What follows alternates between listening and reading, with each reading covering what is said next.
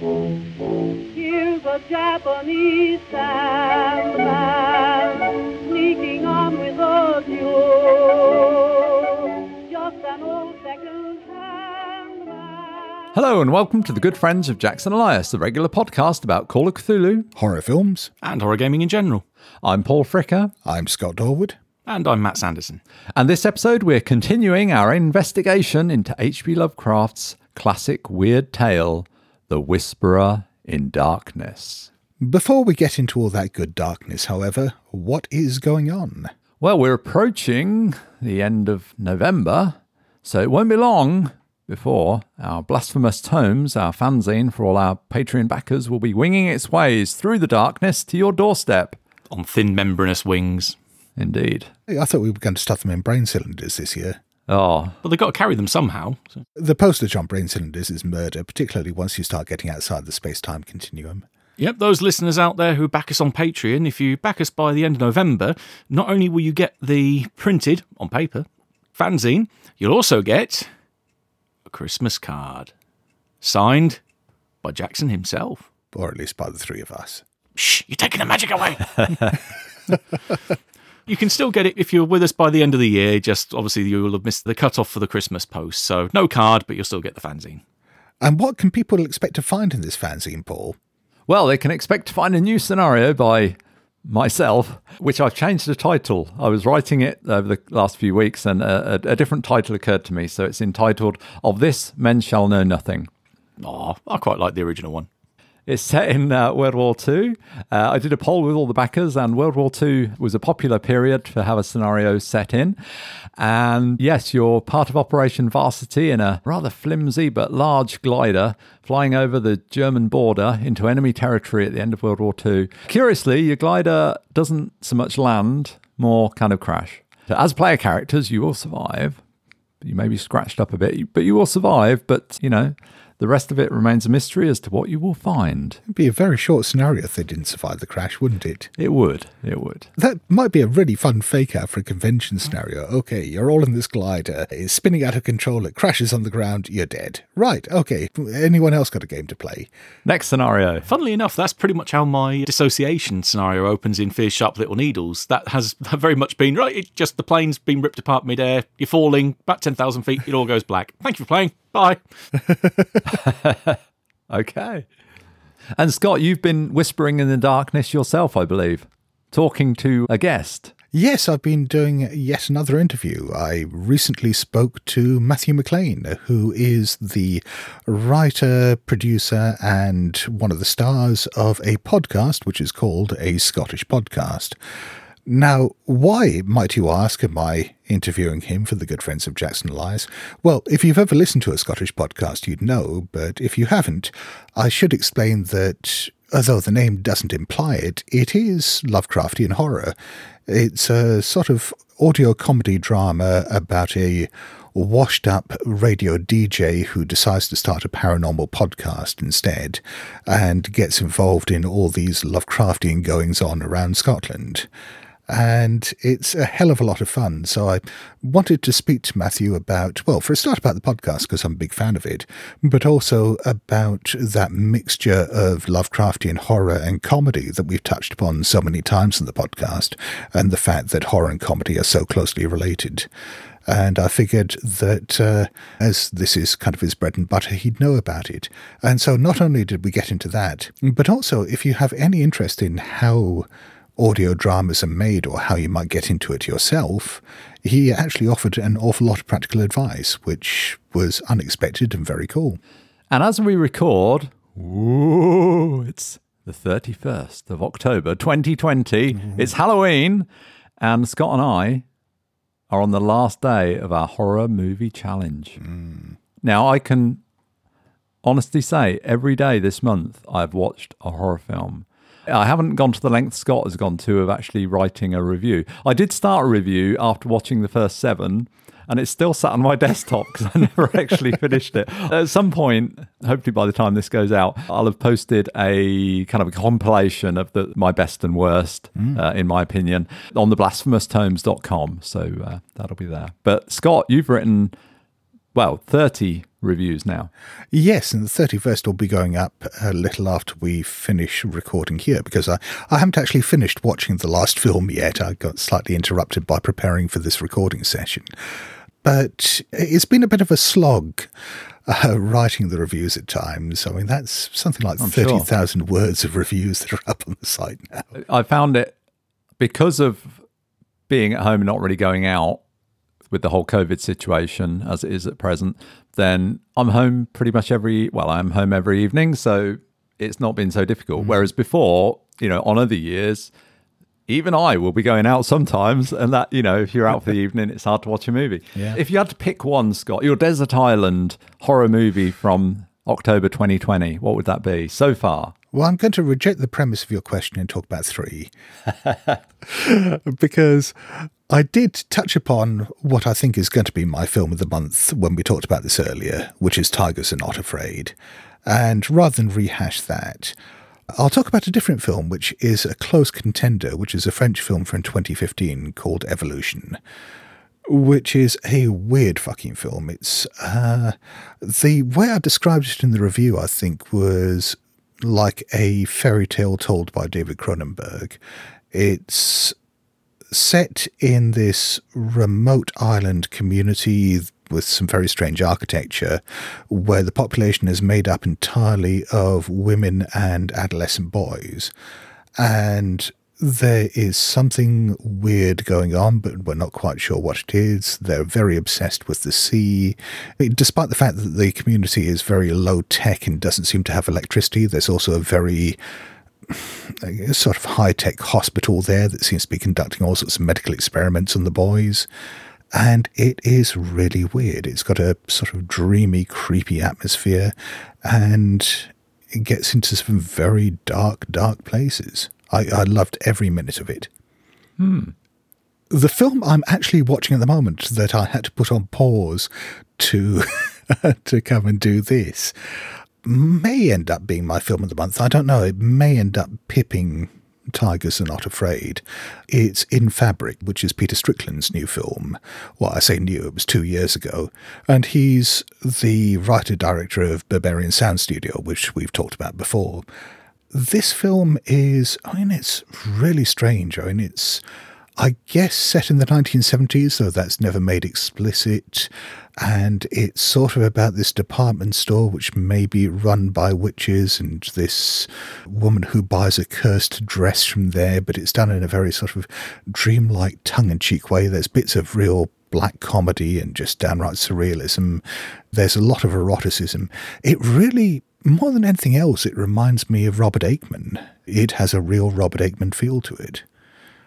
I've still got 45 minutes of it left to run, and the ending of it may completely fuck it up for me, but so far I am in love with this film. Marvellous. Oh, yeah, it's one. That's one I want to see. How about you, Paul? My highlight, I don't know if it's the best film I've seen. I mean, the two best films I think I've seen are by Moorhead and Benson, isn't it? Yes. The two writers and directors, and their films The Endless and Resolution. I really enjoyed those two films. They just fall into the horror camp for me, but they're not strongly horror, but great pair of movies. I think the one that surprised me most is one that is a sequel to a film I talked about in one of our lockdown specials, in one of our Baccaroni specials that we did earlier this year, when I talked about Unfriended.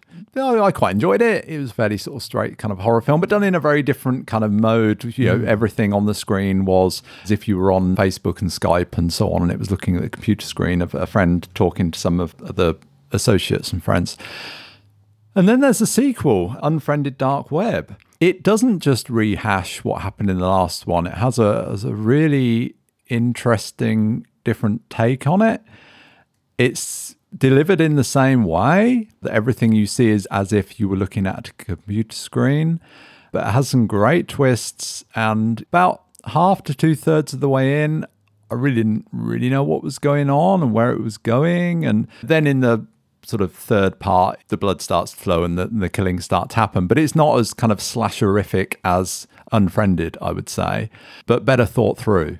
Yeah, I really enjoyed it. I watched the first half of it. I put it off about 45 minutes, maybe a bit more into it, when the sort of revelations about what was really going on were happening, and we got to see some of the footage that was explaining it all.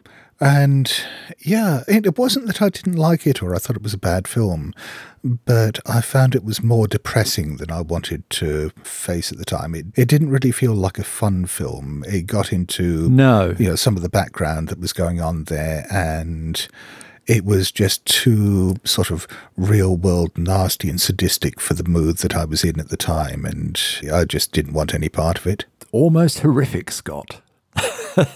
Yeah, but there's horror and there's horror. There's fun horror and there's depressing horror. Yeah, sometimes I'm absolutely in the mood for that kind of stuff. I don't know, maybe it was just went into it with the wrong expectations. I was expecting more of a romp, and then it got into this stuff. And I thought, it's not.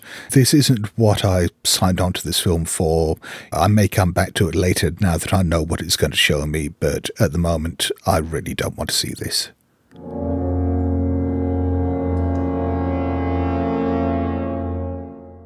And now on to our main topic, The Whisperer in Darkness. Well, in our last couple of episodes, we talked a little bit about the background of the story, and we got through the first few chapters, and we'd left it with our protagonist, Wilmarth, exchanging letters with his new friend up in Vermont, Akeley, who is beginning to act a bit strangely. So, Chapter 4. It begins with things are getting pretty grim down at the Akeley farm. The dogs spend all night barking when the moon is dim. They got it completely the wrong way round. It should be when it's full. That's why it's all getting weird down there. Akeley himself is stalked by strangers when he leaves the house. The degenerating handwriting of his letters reflects his mental strain. After Akeley's telephone cable is cut, he stocks up on more dogs and ammunition for his big game rifle. No dynamite, however. No, we talked about this before. The number of dogs he seems to get through is quite horrific. Oh, this just gets worse as the chapter goes on, doesn't it? I mean, at one point he mentions like having a dozen dogs and more, and he has to go, I'll have to go somewhere and get some more. Where is he buying all these dogs? And, are the breeders not sort of saying, didn't you buy like 10 dogs the other day? What are you doing with them? I kept thinking of that scene from Return of the Living Dead where this intelligent zombie, staggers over to the radio on the ambulance that's just turned up and says, "Send more paramedics." It just feels like that. Yes. Send more dogs. Dog's a man's best friend, but Akeley, he don't really give a shit. When Wilmarth suggests that Akeley alert the authorities, he receives a strange telegram in response. "Appreciate your position, but can do nothing. Take no action yourself, for it could only harm both. Wait for explanation. Henry Akeley." Always trust a guy who can spell his own name correctly. Yeah, because we should note, this telegram is phrased slightly different, but not only that, Akeley, he spelt the name incorrectly. He's missed out the second E between the L and the Y of Akeley. A clue, perhaps? If we were running this as a game, would we expect players to pick up on a subtle clue like that? I've talked about in a previous episode how sometimes as a player I feel bombarded with information in investigative games, and you've got all these handouts and people to keep track of and so on. And if you've got a little bit of information like this, which is potentially critical, do we expect the players just to spot that? Do we give them a role to give them a chance to do so? I'd put it in, but I wouldn't expect them to find it. Likewise. Yeah. It's like the usual suspects. All the clues are there, but it's not until the penny drops and you look around and you see all the clues stacking up. So I think if you were to give this telegram out to your players as a handout on paper and they read it, they might pick up on Akeley is spelled differently, they might not. And as a GM, I wouldn't really mind. Because I don't think it's something that's going to cause a problem, whether they pick up on it or not. It's just there if they see it. Yeah, but Wilmarth does notice that it's spelled wrong. He still responds, however, and then Akeley sends him a handwritten note warning that he was not the one who sent the telegram. Wilmarth then contacts the telegraph office at Bellows Falls, and the clerk talks to him and describes the sender as having a curiously thick, droning voice. We've heard that before. Sounds like me most mornings, to be fair. Meanwhile, Akeley is regularly having to replace his dogs. The RSPCA are going to love this guy. Which are being killed by nocturnal prowlers, both human and otherwise. He talks about leaving Vermont and is going to live with his son in California, but is reluctant to leave his home. Evidently, he has as much self-preservation instinct as Wilmarth does. Well, this is something that I always struggle with a bit sometimes when talking to horror fans. So let's move away from this just briefly and talk about, say, your classic haunted house film. You've got a family that moves into a new house and weird things start happening. The number of horror fans or people who watch horror films I've spoken to who immediately say, well, I'd move out of the house immediately and abandon it. Really? Would people really do that? Would they uproot? I mean, for a start, a lot of people financially might not be able to afford to do so. It's a huge upheaval. And where it's something like this, where it's his family home, it's where he's lived all his life, just casually walking away from it all is not something that most sane people would really do, is it? No, I think they'd better think it through a bit first. I mean, get any good insurance policy on the house, then burn it to the ground, claim the money and buy somewhere new and just live in a motel for the period in between. That seems a much more sensible and realistic thing to do. Yeah, and he's got all his shit here, hasn't he? He's got all his books and his artifacts, which he very much values, and he doesn't want to give those up. And people's homes are important to them. So, like you say, Scott, it's both a financial and an emotional commitment, I think, in having the house. And so if you think about yourself right now, listener, sat in your own home perhaps, if some bad things happen, I mean, I think if there's a direct and definite threat, that's different. But if it's just a bit spooky and there are some weird things happening, I lived in a house that we were getting broken into and went to bed with a knife under the bed and things like that. But it's like, I didn't leave home, but then it wasn't supernatural, I guess. But I don't know if I'd have felt differently about that. Yeah, I mean, I've lived in a couple of houses where weird things have happened. And while they almost certainly had perfectly rational explanations, they fitted a lot of the tropes of haunted house stories. And if I were inclined to believe in ghosts, I could very easily have seen them as being haunted. And it never occurred to me to believe either of them because, well, A, I could rationalise what was going on as it not being a haunted house, and B, I couldn't really afford the time and money and hassle of doing so. A shaky handwritten letter from Akeley tells how the creatures are becoming bolder. Standing on the roof of his house in the night, he has had to replace so many slaughtered dogs that he worries that the kennel owners will think him mad.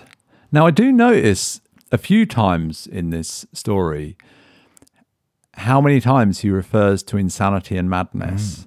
Thinking about in Call of Cthulhu, how many sanity rolls there would have been. And Lovecraft is kind of hinting at these, I think, because the narrator and Akeley, they both kind of refer to their own sanity quite a few times, which I found interesting. Yeah, and Akeley in particular, if we're talking about how Wilmarth is perceiving what's going on with Akeley, quite often he does worry that Akeley is losing his mind, and whether this is some kind of trauma that he's undergoing because of all the weird shit that's going on around him, or whether this is some underlying psychosis, he is putting quite a lot of stock in the veracity of what Akeley is relating to him. But going back to this whole idea of the kennel owner and the slaughtered dogs, it strikes me that what Akeley's doing here is a very sort of player character action. Just buy more dogs, more dogs, more dogs. And he is saying that he's worried that the kennel owners might think him mad. But in a game like this, where you have these sort of transactions or encounters with minor NPCs, the kind of NPCs like the kennel owner where you don't even necessarily give them names, do you ever worry about or play up how they react to or think of the player characters, or is this just the kind of stuff that isn't important to the game so you just brush aside? I think it depends on how it's handled, because I've had so many situations before where maybe GMs that are quite versus the player, quite antagonistic, will use it as a stick to beat the players with, and that can become very unfun very, very quickly. So, if anything, I'd probably go towards the other end of the spectrum, and if it's appropriate to the moment and if it's something that I think works, maybe have it as some comic relief perhaps, but I certainly wouldn't suddenly have it be used as a method to penalise players with, because I think that is a very unfun thing to do. I certainly know players, I've played with a lot of people who, as soon as they have an NPC interaction like this, something is going to go south. That if you had the kennel owner, or just, a throwaway scene where the kennel owner says, well, what are you doing with all these dogs? It would end up with the kennel being on fire and the kennel owner's body being dragged off to a shallow grave in the woods. I think I know who you mean when you're saying I have a player that will do this. So, I'm always a bit wary of stuff like this. The next day, another note arrives.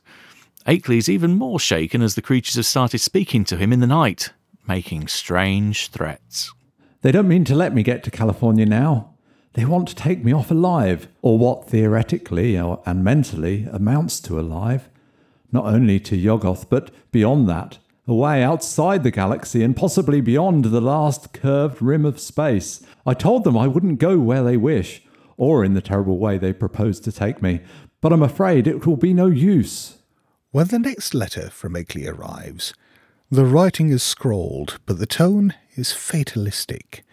The creatures have made contact via a typewritten letter and told Akeley exactly what their plans for him are. Akeley urges Wilmarth to smash the wax cylinder. Now, this is a direct approach from the monsters at this stage, and they haven't started speaking to him in person yet, but they are sending him clear notes. And as we'll discover, sooner or later, they are going to start just plain talking to him. If this were a game, do you think that would add to the horror or subtract from it? I'm always a bit worried, personally, about having monsters that engage in conversation with player characters. Not that I want them to be dumb brutes or anything like that, but I always feel like having them being more enigmatic is more frightening than something you can just plain talk to. But, I mean, here it seems to work. It seems to build up the fear. Is this something that either of you have any thoughts on? Depends on the monster. I mean, each one has their own different flavour, and also within the context of the story. There are certain instances where I can think of, for instance, Deep Ones work better as this stalking monster in the dark coming at you with a trident or claws, whereas in other ones, if you're trying to make them more sympathetic, then having communication with them would be essential to build that particular type of atmosphere. So, I mean, it all depends on the context for me. But that's the point, I guess, that you talk about speaking to them, making them more sympathetic here. And in the case of the Mi-Go and this, I mean, do we want them to be more sympathetic? I don't know if does it make them more sympathetic? Well, I guess that's what I'm asking. Well, no, if you're trying to achieve that end with them, that's what I mean. So you're saying here that Akeley receives a typewritten letter, is that right? Because I'd kind of glossed over that. Yes. Akeley receives a typewritten note from the Mi-Go. Oh, okay. Yeah, I mean, he's certainly communicating with them, isn't he? He's hearing them talking to him. Well, this is before he's actually heard them talking. This is his first sort of communication through words with them, rather than just being this sort of alien, sinister presence. Yeah, and it makes sense that they would write to him, with what we learn later. Yeah, certainly they do typewrite letters to people. I mean, and also they've got human agents that might have carried this out for them on their behalf. But I guess the point is, if this were a game, is that something you'd do yourself in the expectation that it would make the game more frightening, or would you worry that as soon as you do that, there's that, I don't know, sort of deflation of uncertainty on the part of the players, where it's sort of, oh yeah, okay, we can talk to these things. If we can talk to them, maybe we can find out exactly what they're up to. Okay, well, they're not a sinister unknown presence anymore. Yeah, let's just have a chat. I think part of that comes down to whether it's categorical proof that they know that note was written by the Mi-Go, because I would probably interject some degree of uncertainty, saying, well, is it the Mi-Go that have sat there with a typewriter? Is it their human agents? Obviously, does that mean then we can trust what's said on there if we don't see the Mi-Go postman turn up at the door and hand it to us directly? There's got to be some degree of ambiguity and some degree of uncertainty that lends to that kind of paranoia and mistrust. But there isn't later. He's absolutely certain that the Mi-Go are actually speaking to him later on. Yeah, but that's later. But I mean, at this point, with just a typewritten letter, do you believe that it's been written by some crustacean from space? Oh, sure, but I'm talking in general terms in a game. Insert your own answer here. Akeley also reveals that he has found the body of one of the creatures, apparently killed by his dogs. Yay, it only takes about 50 dogs to kill a Mi-Go. He dragged the remains to his barn to examine them, but they evaporated within hours. That's so like the Invaders, the 1960s series. Hey, I've got proof of alien life! And then it's gone. Yeah, I mean, reading it, it's not apparent to me that the dogs killed it. He says the dogs had got it by the kennel, but he's been shooting out of his window, night by night. We've kind of glossed over a little bit. Every night he's been assailed by bullet fire from the Mi-Go's human agents, several of them, and he's talked about bullets like firing through the windows. So he could have been shot. Akeley could have been shot, could have been hit by these bullets.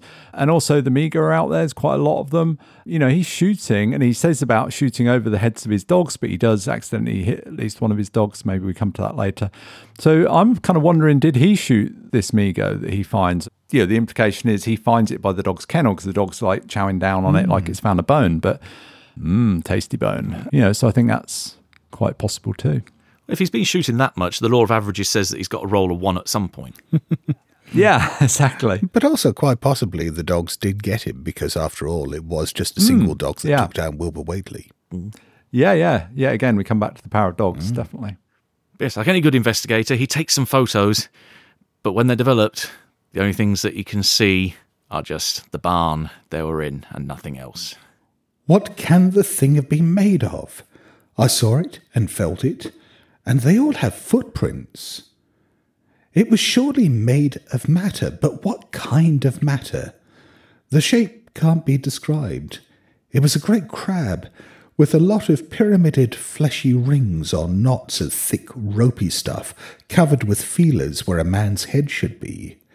That green sticky stuff is its blood or juice. Green sticky stuff.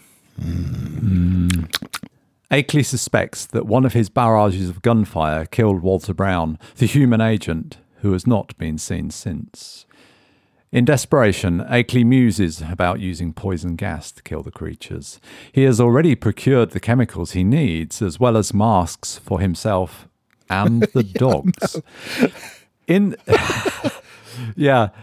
I listened to the H.P. Lovecraft literary podcast, they made a point about this. Gas masks for dogs. I mean, they may well have been a thing during the war. I don't know. I can quite well believe they may have had them. But anyway, if all that fails, he hopes to either get the sheriff or the state police to spend a night at the farm and see what's going on. Okay, so going back to the idea of this being a Call of Cthulhu game, were the keepers running this? How do we deal with Akeley as a player character hatching either of these two plans? Gas them all and try to keep the dog safe in the process, or alternatively, we call the police. I wouldn't have him as a PC. I'd have him as the NPC, and you're playing the cops that are going on this crazy mission to go and spend the night at the house. Yeah, liking the sound of that. You've got this crazy old man who's going out there doing effectively chemical warfare on the local environment. Not to mention the abuse that they've probably been hurled at by the local kennel saying, this guy's killing all the dogs, and then you turn up and he's going to gas them all. Yeah, I think you would be like animal welfare or environmental officers going in, because he's using like toxic chemicals that he's been buying from the local store, and they've alerted the authorities perhaps because this guy's buying them in large quantities. Yeah, and all this animal abuse as well. It's, I can well believe that Akeley, there are no monsters out there. Akeley is just firing at federal agents that have come to like arrest him. Oh, people from the local sanatorium who've come to take him away. Yes. Especially, so they're just going to gloss over the fact that he's killed Walter Brown, probably dumped the body in a shallow grave, never to be seen again. And there's all this mounting evidence at his place. I mean, it's really incriminating. The true story remains to be written. But assuming we do take it all at face value, if we were running a game and the player characters, under the siege situation from the Mi-Go, did come up with this plan of, we'll make a bunch of poison gas and create some gas masks for ourselves and our dogs, how would you actually handle that in the game? Because it does strike me as being the kind of plan that a lot of players I've played with will come up with. I think that's a great setup for a self-inflicted TPK, personally. Yeah. I think you run with it and you give them a chance of it working. You don't just say, no, that won't work. You kind of go with what your players choose to do and just introduce some elements of random risk with dice and so on and skill rolls. So you don't want to fly in the face of what the players, the plan that the players come up with, I think. Just highlight the fact repeatedly. So we're looking at chemistry rolls for creating the poison gas in the first place, and then mechanical repair rolls perhaps for fashioning gas masks for the dogs, and hoping that they don't screw either of those up, because otherwise there's going to be an awful lot of dead dogs around. Well, there already are a lot of dead dogs. Yeah. But this whole thing of him calling the police to try to deal with the whole situation is something we've touched upon many times on the podcast. But this idea of, okay, I'm in this bad situation, let's call up the local authorities to sort it out. So would you have any expectation, if this were a game, that the police would take any of this even remotely seriously? If so, what might happen? Dial 0800 Mi-Go agent. That's it. Yeah, they could send the sheriff up there, and he could be working for the Mi-Go because they've got lots of human agents, or, he's going to look around. Does he find the body of Walter Brown? Then we've got a murder case on his hands. Does he believe that there are weird alien monsters attacking the place at night? There's a lot of unknowns there. Suddenly turning the Whisper in Darkness into a courtroom drama as he tries to explain his innocence while he's on the stand. That could actually be quite a cool spin on this. But yes, Wilmarth writes back to Akeley by registered post, urging him to flee the farm and promising to meet up with him elsewhere. And with that, we end the chapter.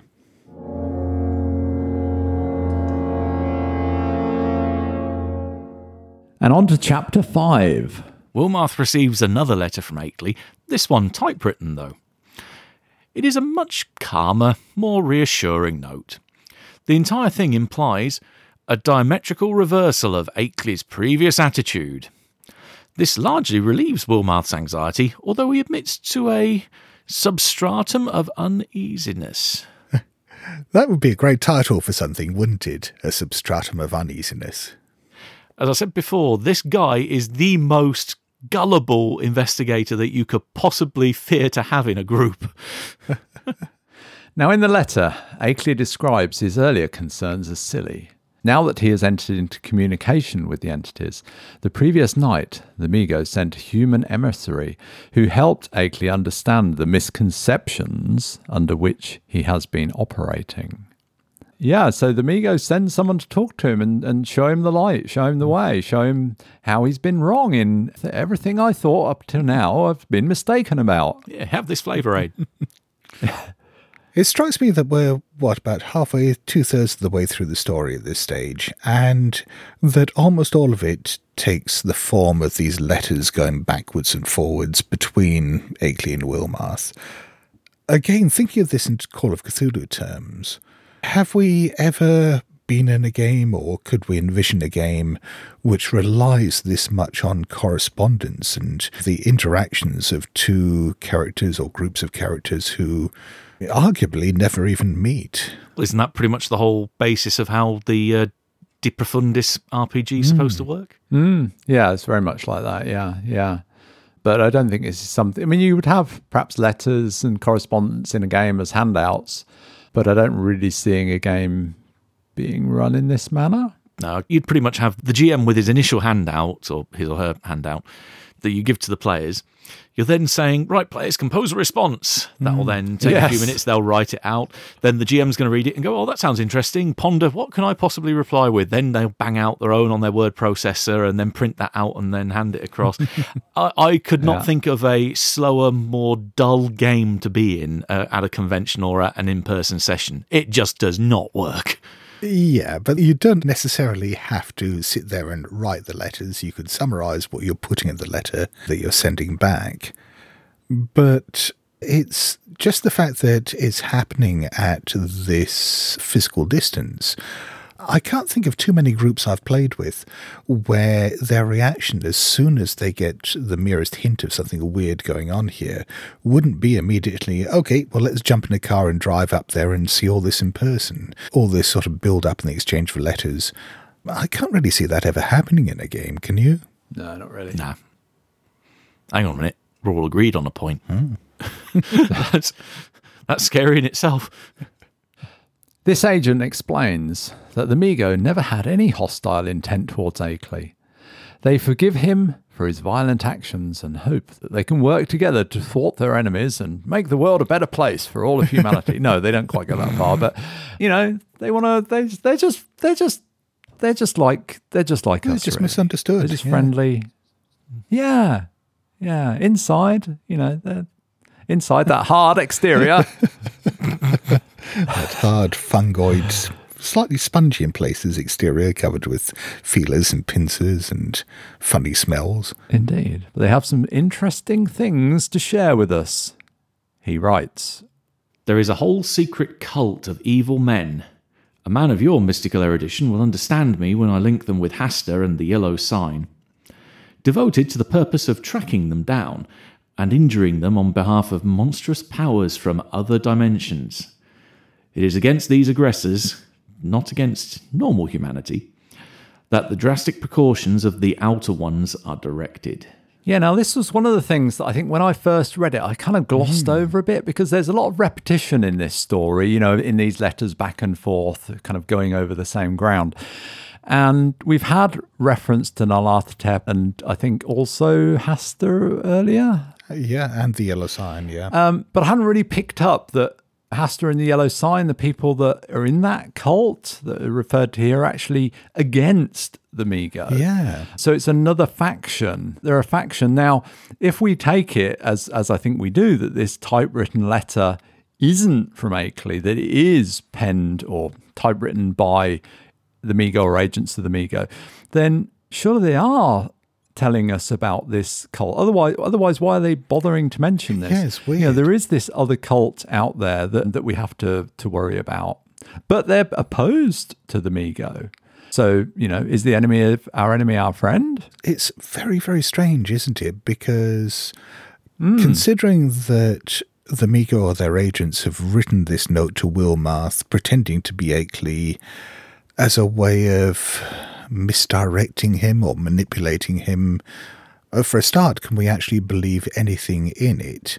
And if this is a nugget of truth, if they really are in opposition with the forces of Hasta and the yellow sign, why would they then just throw that randomly into a letter that they're sending to someone that they don't necessarily think they can trust?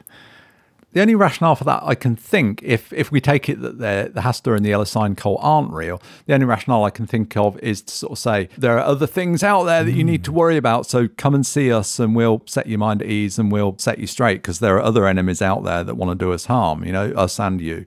It's kind of sowing fear to Wilmarth to try and get him on side, I think. Yeah, I think that makes a lot more sense. But on the other hand, we know from At the Mountains of Madness that the Mi-Go are in conflict with other mythos forces, because we hear about how they went into battle against the Elder Things at some stage.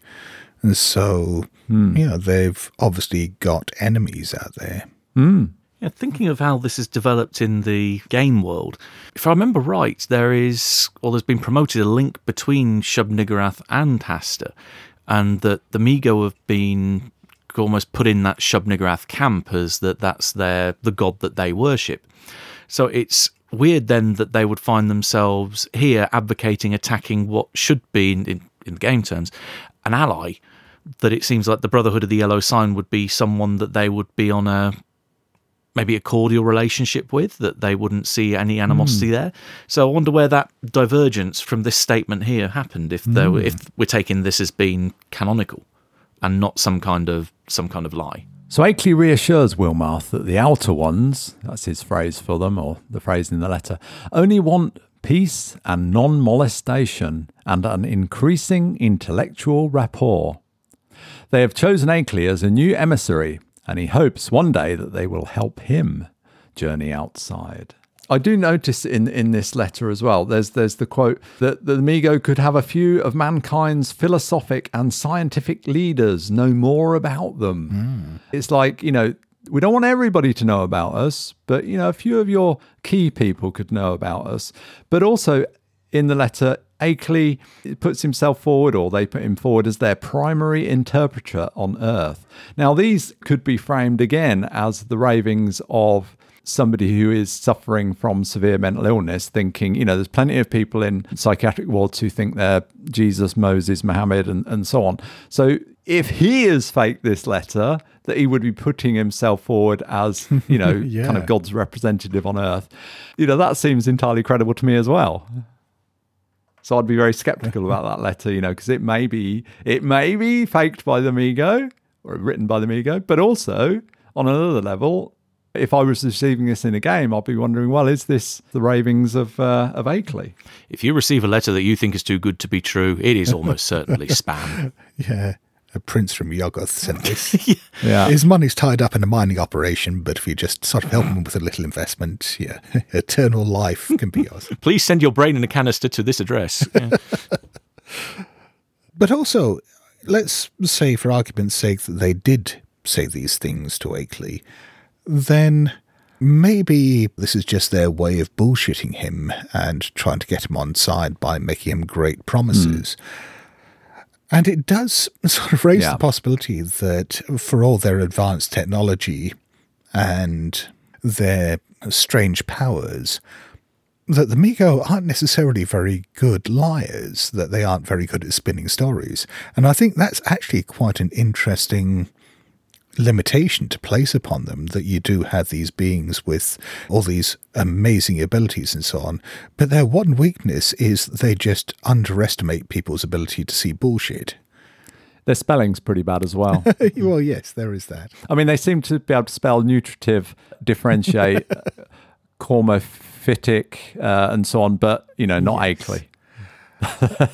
But that could be quite an interesting thing to throw in, that you have certainly people who aren't very good at lying just because of their neurology. And it seems fair to think of an alien race like this that, for all its vast cosmic intelligence, just doesn't really think in the same way as us and isn't perhaps very good at deceit for that reason, and just makes attempts at it every now and then because it's convenient, but just fucks it up. Yeah. We also learned some more about the outer beings. Do you want to tell us about the outer beings, Scott? Oh, why not? Sorry, can I just make a request here? That you do the first phrase in the voice of Obi-Wan Kenobi? It's more vegetable than animal now. Okay, I shall not do that because I have no idea how to do it.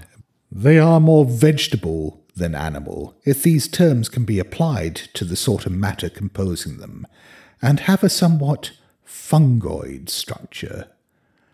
Though the presence of a chlorophyll-like substance and a very singular nutritive system differentiate them altogether from true cormophytic fungi.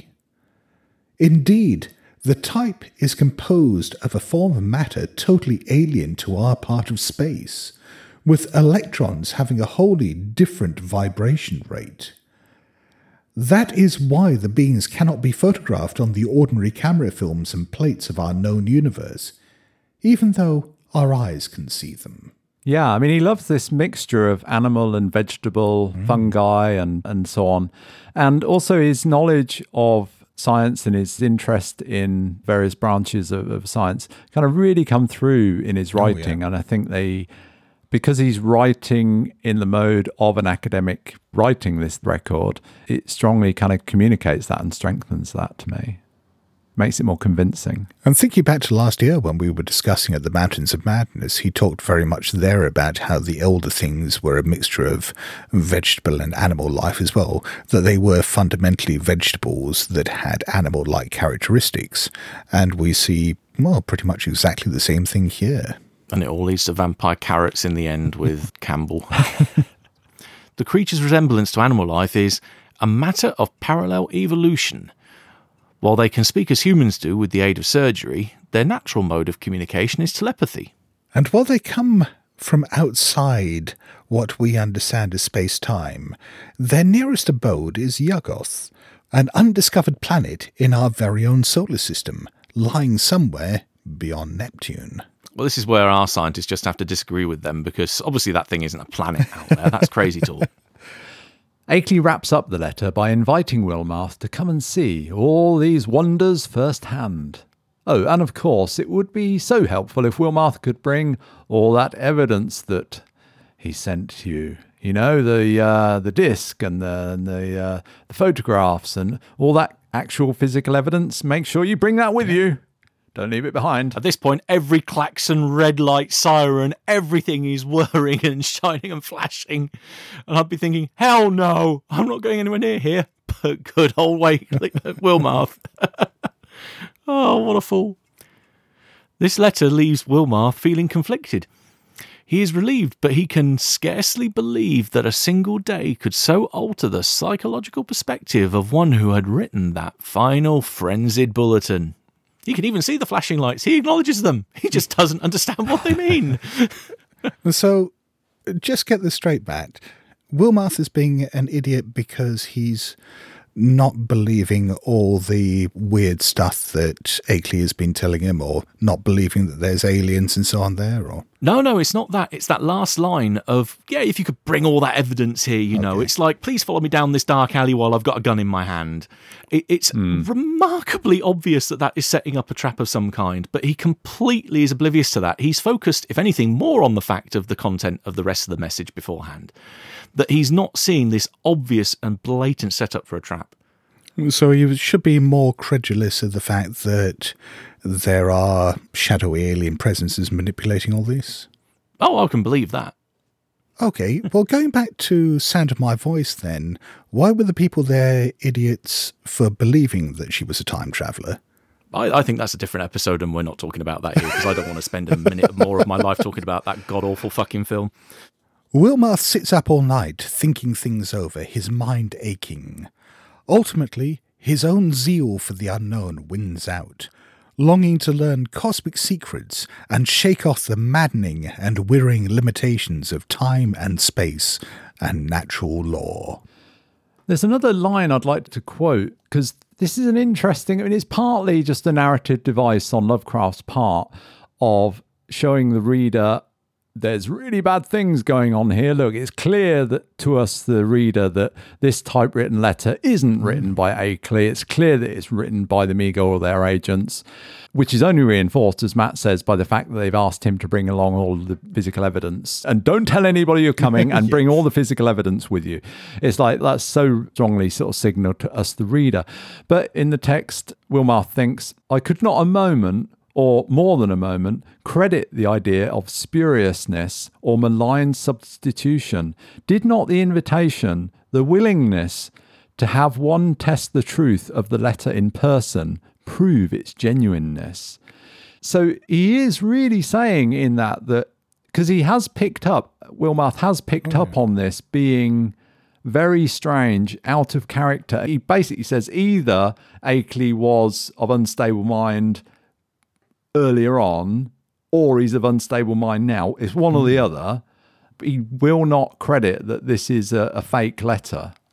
I'm not sure why, but I think again, it's mostly a narrative device to sort of have him buy into it and for us to credit it. I don't think it is just a narrative device.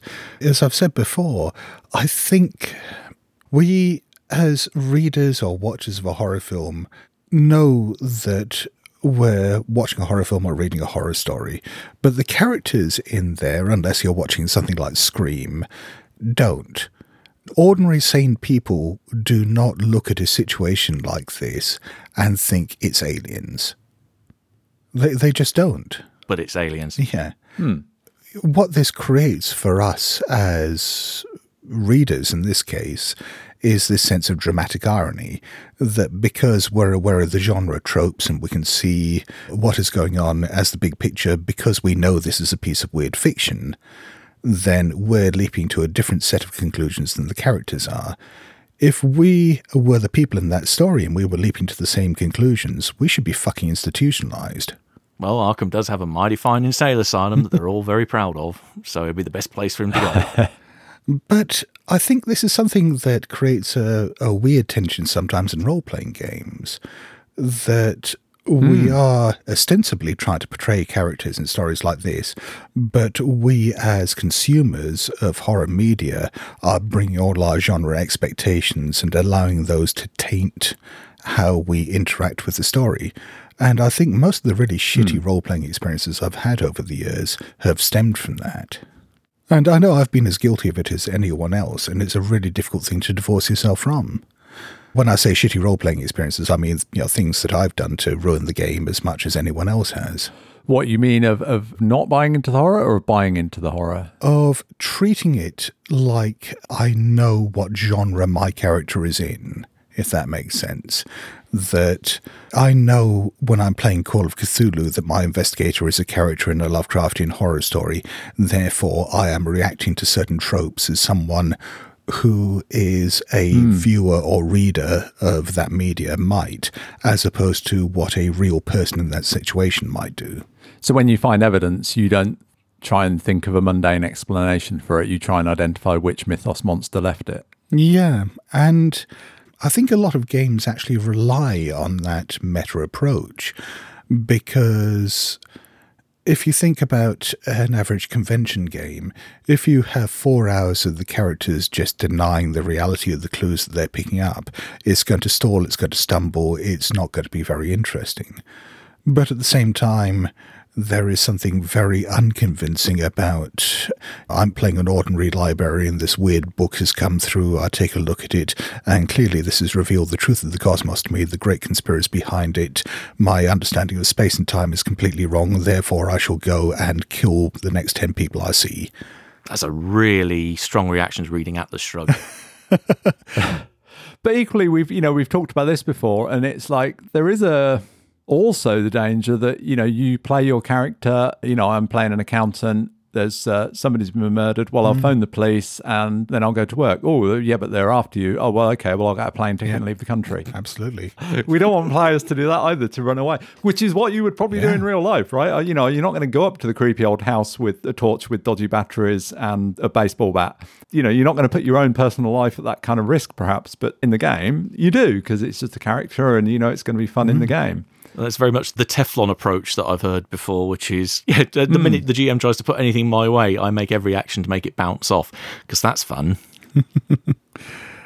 Yeah, I don't think there is a simple answer to this, and I think going to either extreme can wreck a game.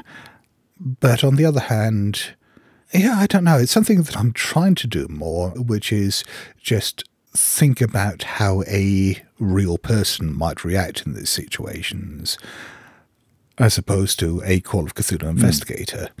But you're right, Paul, that isn't always the fun thing to do. There are no simple answers. Almost as soon as Wilmarth tells Akeley he is accepting the invitation, he receives a telegram telling him, "Don't forget record and letters and prints, stop. Keep destination quiet, stop. Expect great revelations, stop." Do not panic! And again, this is not a trap. And that is where we stop. Until next time. Thank you. You're listening to the good friends of Jackson Elias. You can find show notes for this episode at blasphemoustomes.com, where you'll also find all our social media presences. We have t-shirts and other merchandising available at our Redbubble store. If you're enjoying this show, please consider backing us at patreon.com/Good Friends of Jackson Elias. Thank you for listening. It is that time once again when we would like to say thank you to people. For a start, thank you to you for listening to this podcast. We do appreciate it. And thank you very much to anyone who has ever backed us at any stage. And we have a number of new backers who have contacted us from the very remotest regions beyond the space-time continuum, or, well, from sitting in front of their computers, wherever it was. But yes, they have contacted us, and we would like to thank them by name for backing us on Patreon. First off today, we have a big thanks going out to Gregory Moore. And many thanks to Grey Doman. And thank you very much to the wonderfully named And thanks to Michael David Mayer. And another singular name here that's just great. Thank you very much to Love Fist. That is a great name. I have interacted with them on Twitter a few times, and that name always puts a smile on my face. What is not to love about a loving fist? Well, friends, join us again next time when we delve into Chapter 6 of The Whisperer in Darkness. Until then, it's a good night from me. And cheerio from me. And a farewell from me. Hello? BlasphemousTomes.com.